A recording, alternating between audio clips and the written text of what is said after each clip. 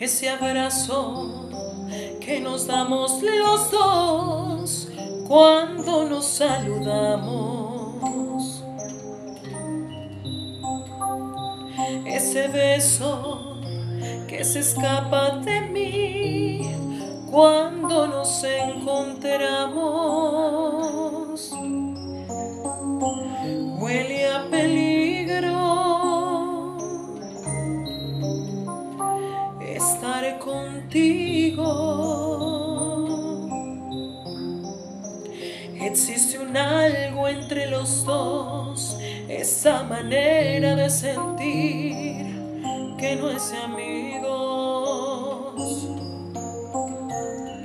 Ese rato cuando hablamos los dos, esquivando miradas, que pensamos que la gente está ciega, que al fin la engañamos. Huele a peligro hablar contigo, porque olvidamos que hace tiempo cada uno de los dos ya tiene un nido.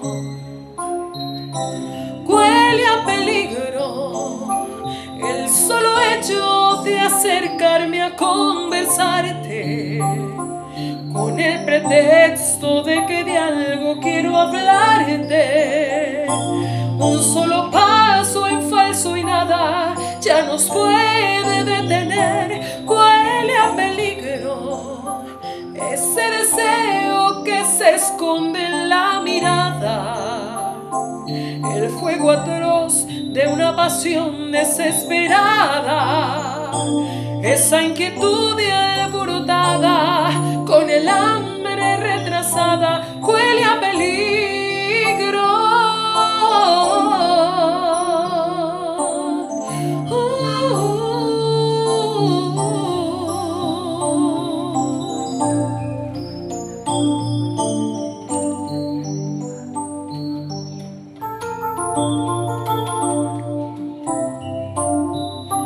Huele a peligro el solo hecho de acercarme a conversarte, con el pretexto de que de algo quiero hablarte.